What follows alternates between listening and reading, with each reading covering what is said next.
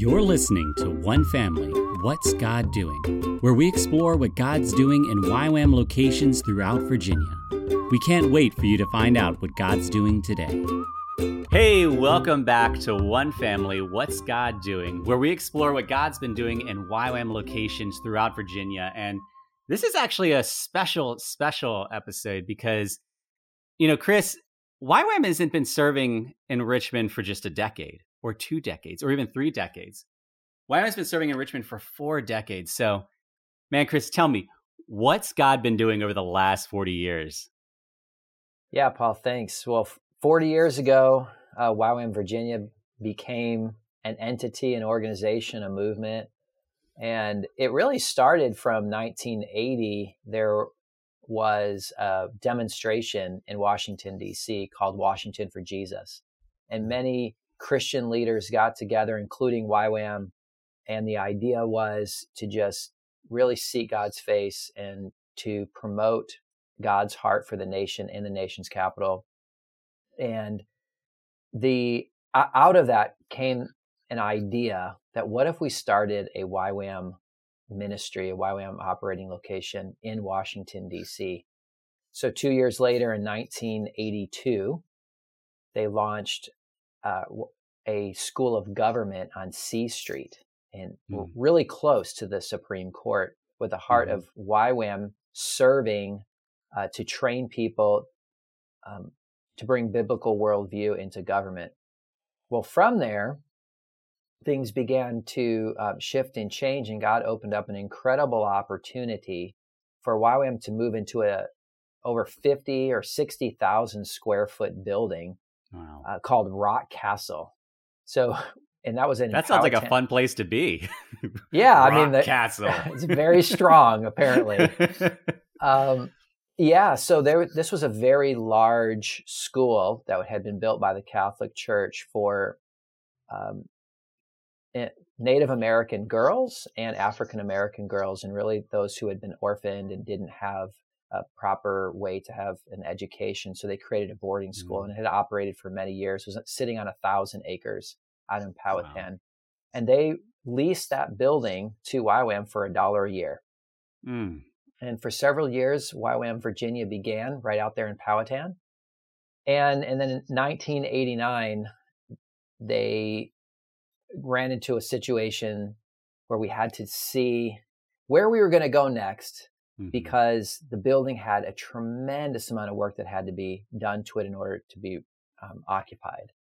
Today, there's a huge nonprofit trying to raise tens of millions of dollars to restore the building. It's really, really beautiful, huge cathedral. But from that moment, the Lord spoke to the YWAM team, and they pioneered 2 locations. One location went to Atlanta, and the other went here into Richmond, into the inner city, right here into Church Hill and Fulton Hill. And together, that community started a ministry focused on reaching one of the most at-risk communities in the state of Virginia, really in many respects around the nation, right? Yeah. And since 1989, we've literally been boots on the ground in the city of Richmond, serving the community, as well as doing global world missions. Wow.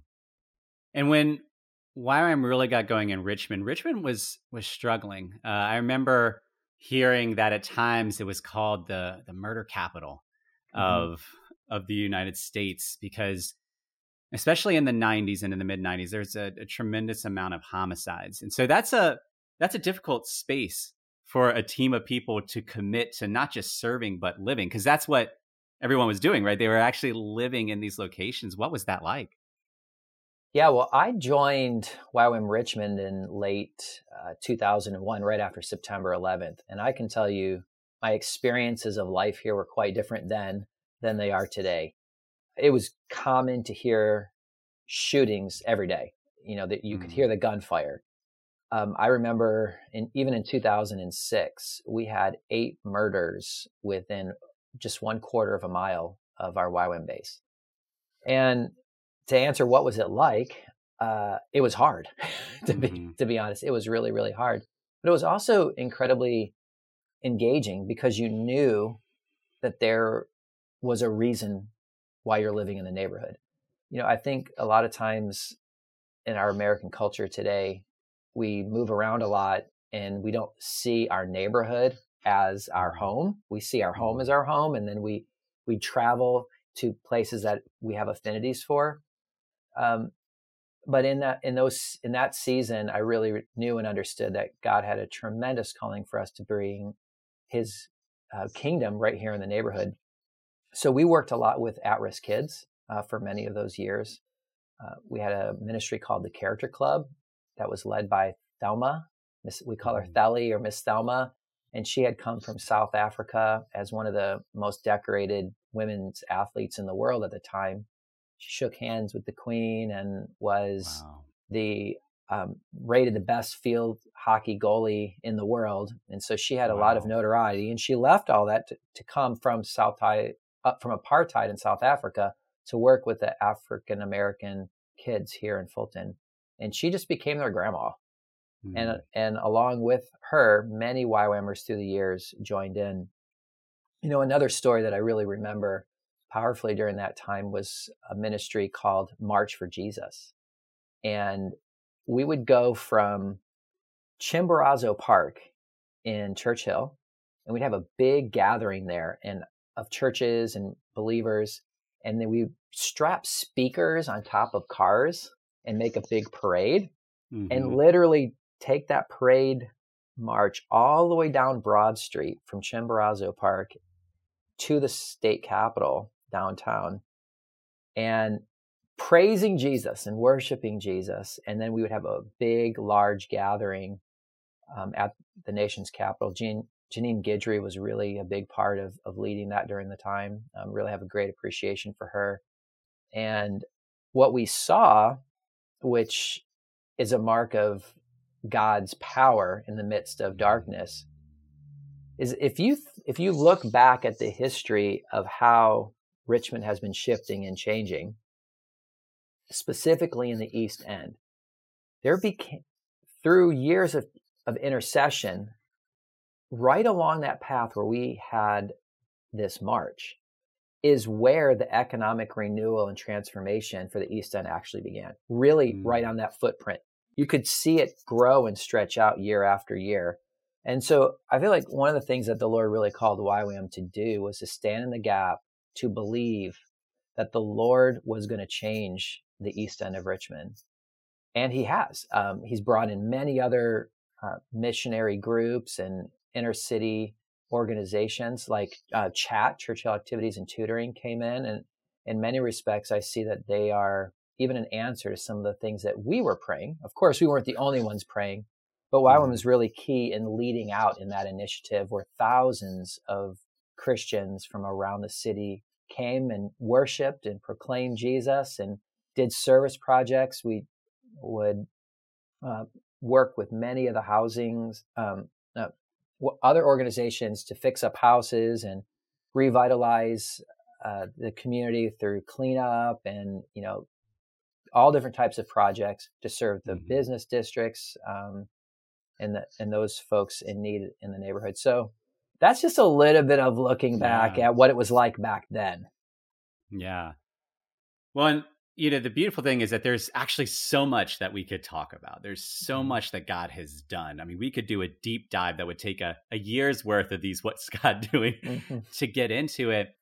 But what's so great is even in the last few weeks through this podcast, we've been able to get a taste of how God has continued to pull from that. Because one thing you described is what's so amazing about authentic long game presence. I mean, that's what YWAM has demonstrated. 40 years of saying we are planting roots, we are staying at the table, we are showing love to our neighbors.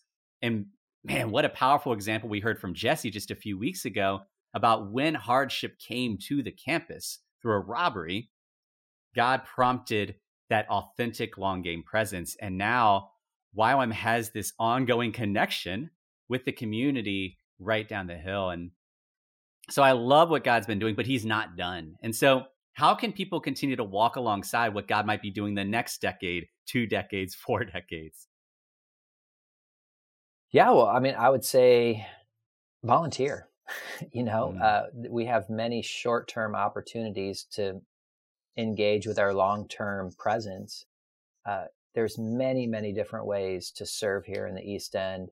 So bring an outreach team, a church group, come as a family, an internship, just come and serve. Use your hands and your feet and your gift set to serve the community.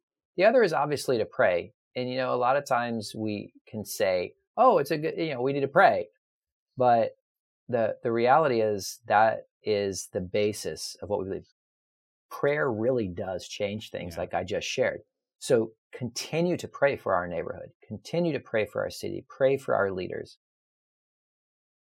It really does. It has changed this neighborhood, and it's going to continue to change this neighborhood. So I would encourage you to consider that. The other thing is, I believe the Lord wants us to install a playground on our campus. We've been talking about that, right? Mm-hmm. And so I'm going to put together a team and some of outreach opportunities. You could give financially, but what we want to do is create a place where families and children can come safely onto our property and find a place of discipleship and rest, and really be able to serve the mothers and the homeschool community and our YWAM community from our 16 acres of land in Richmond. Yeah. Man, it would be such a powerful way to see God work, to have something like that there and to see families and kids just thriving together. I'm excited about that. I hope people come alongside that.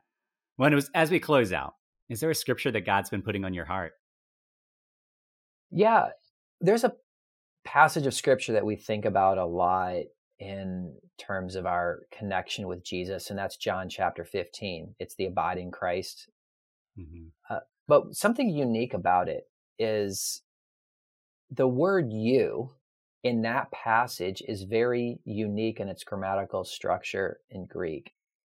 And the you is actually a plural you, meaning together, not just one person. And if I want to read to you the verse, but I want us to think about it instead of being the word you, it being YWAM or friends of YWAM. So I'll use YWAM in place of the word you.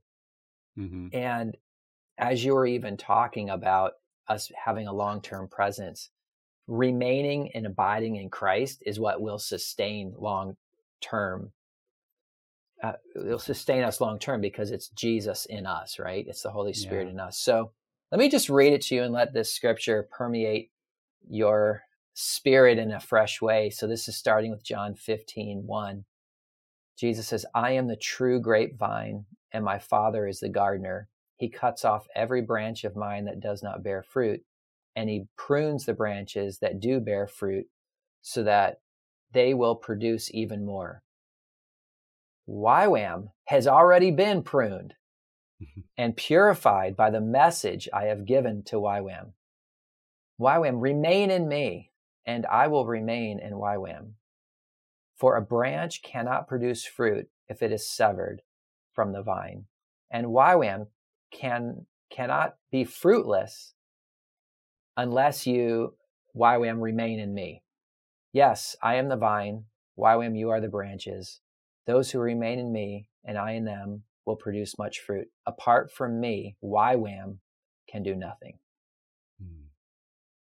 It's a good verse. Well, and I want to thank you even for you, you've been seeking to remain in God and through your leadership to help YWAM to press into this idea of remaining. And like we described, YWAM has accepted that invitation to remain for 4 decades. And it's so amazing to see the fruit.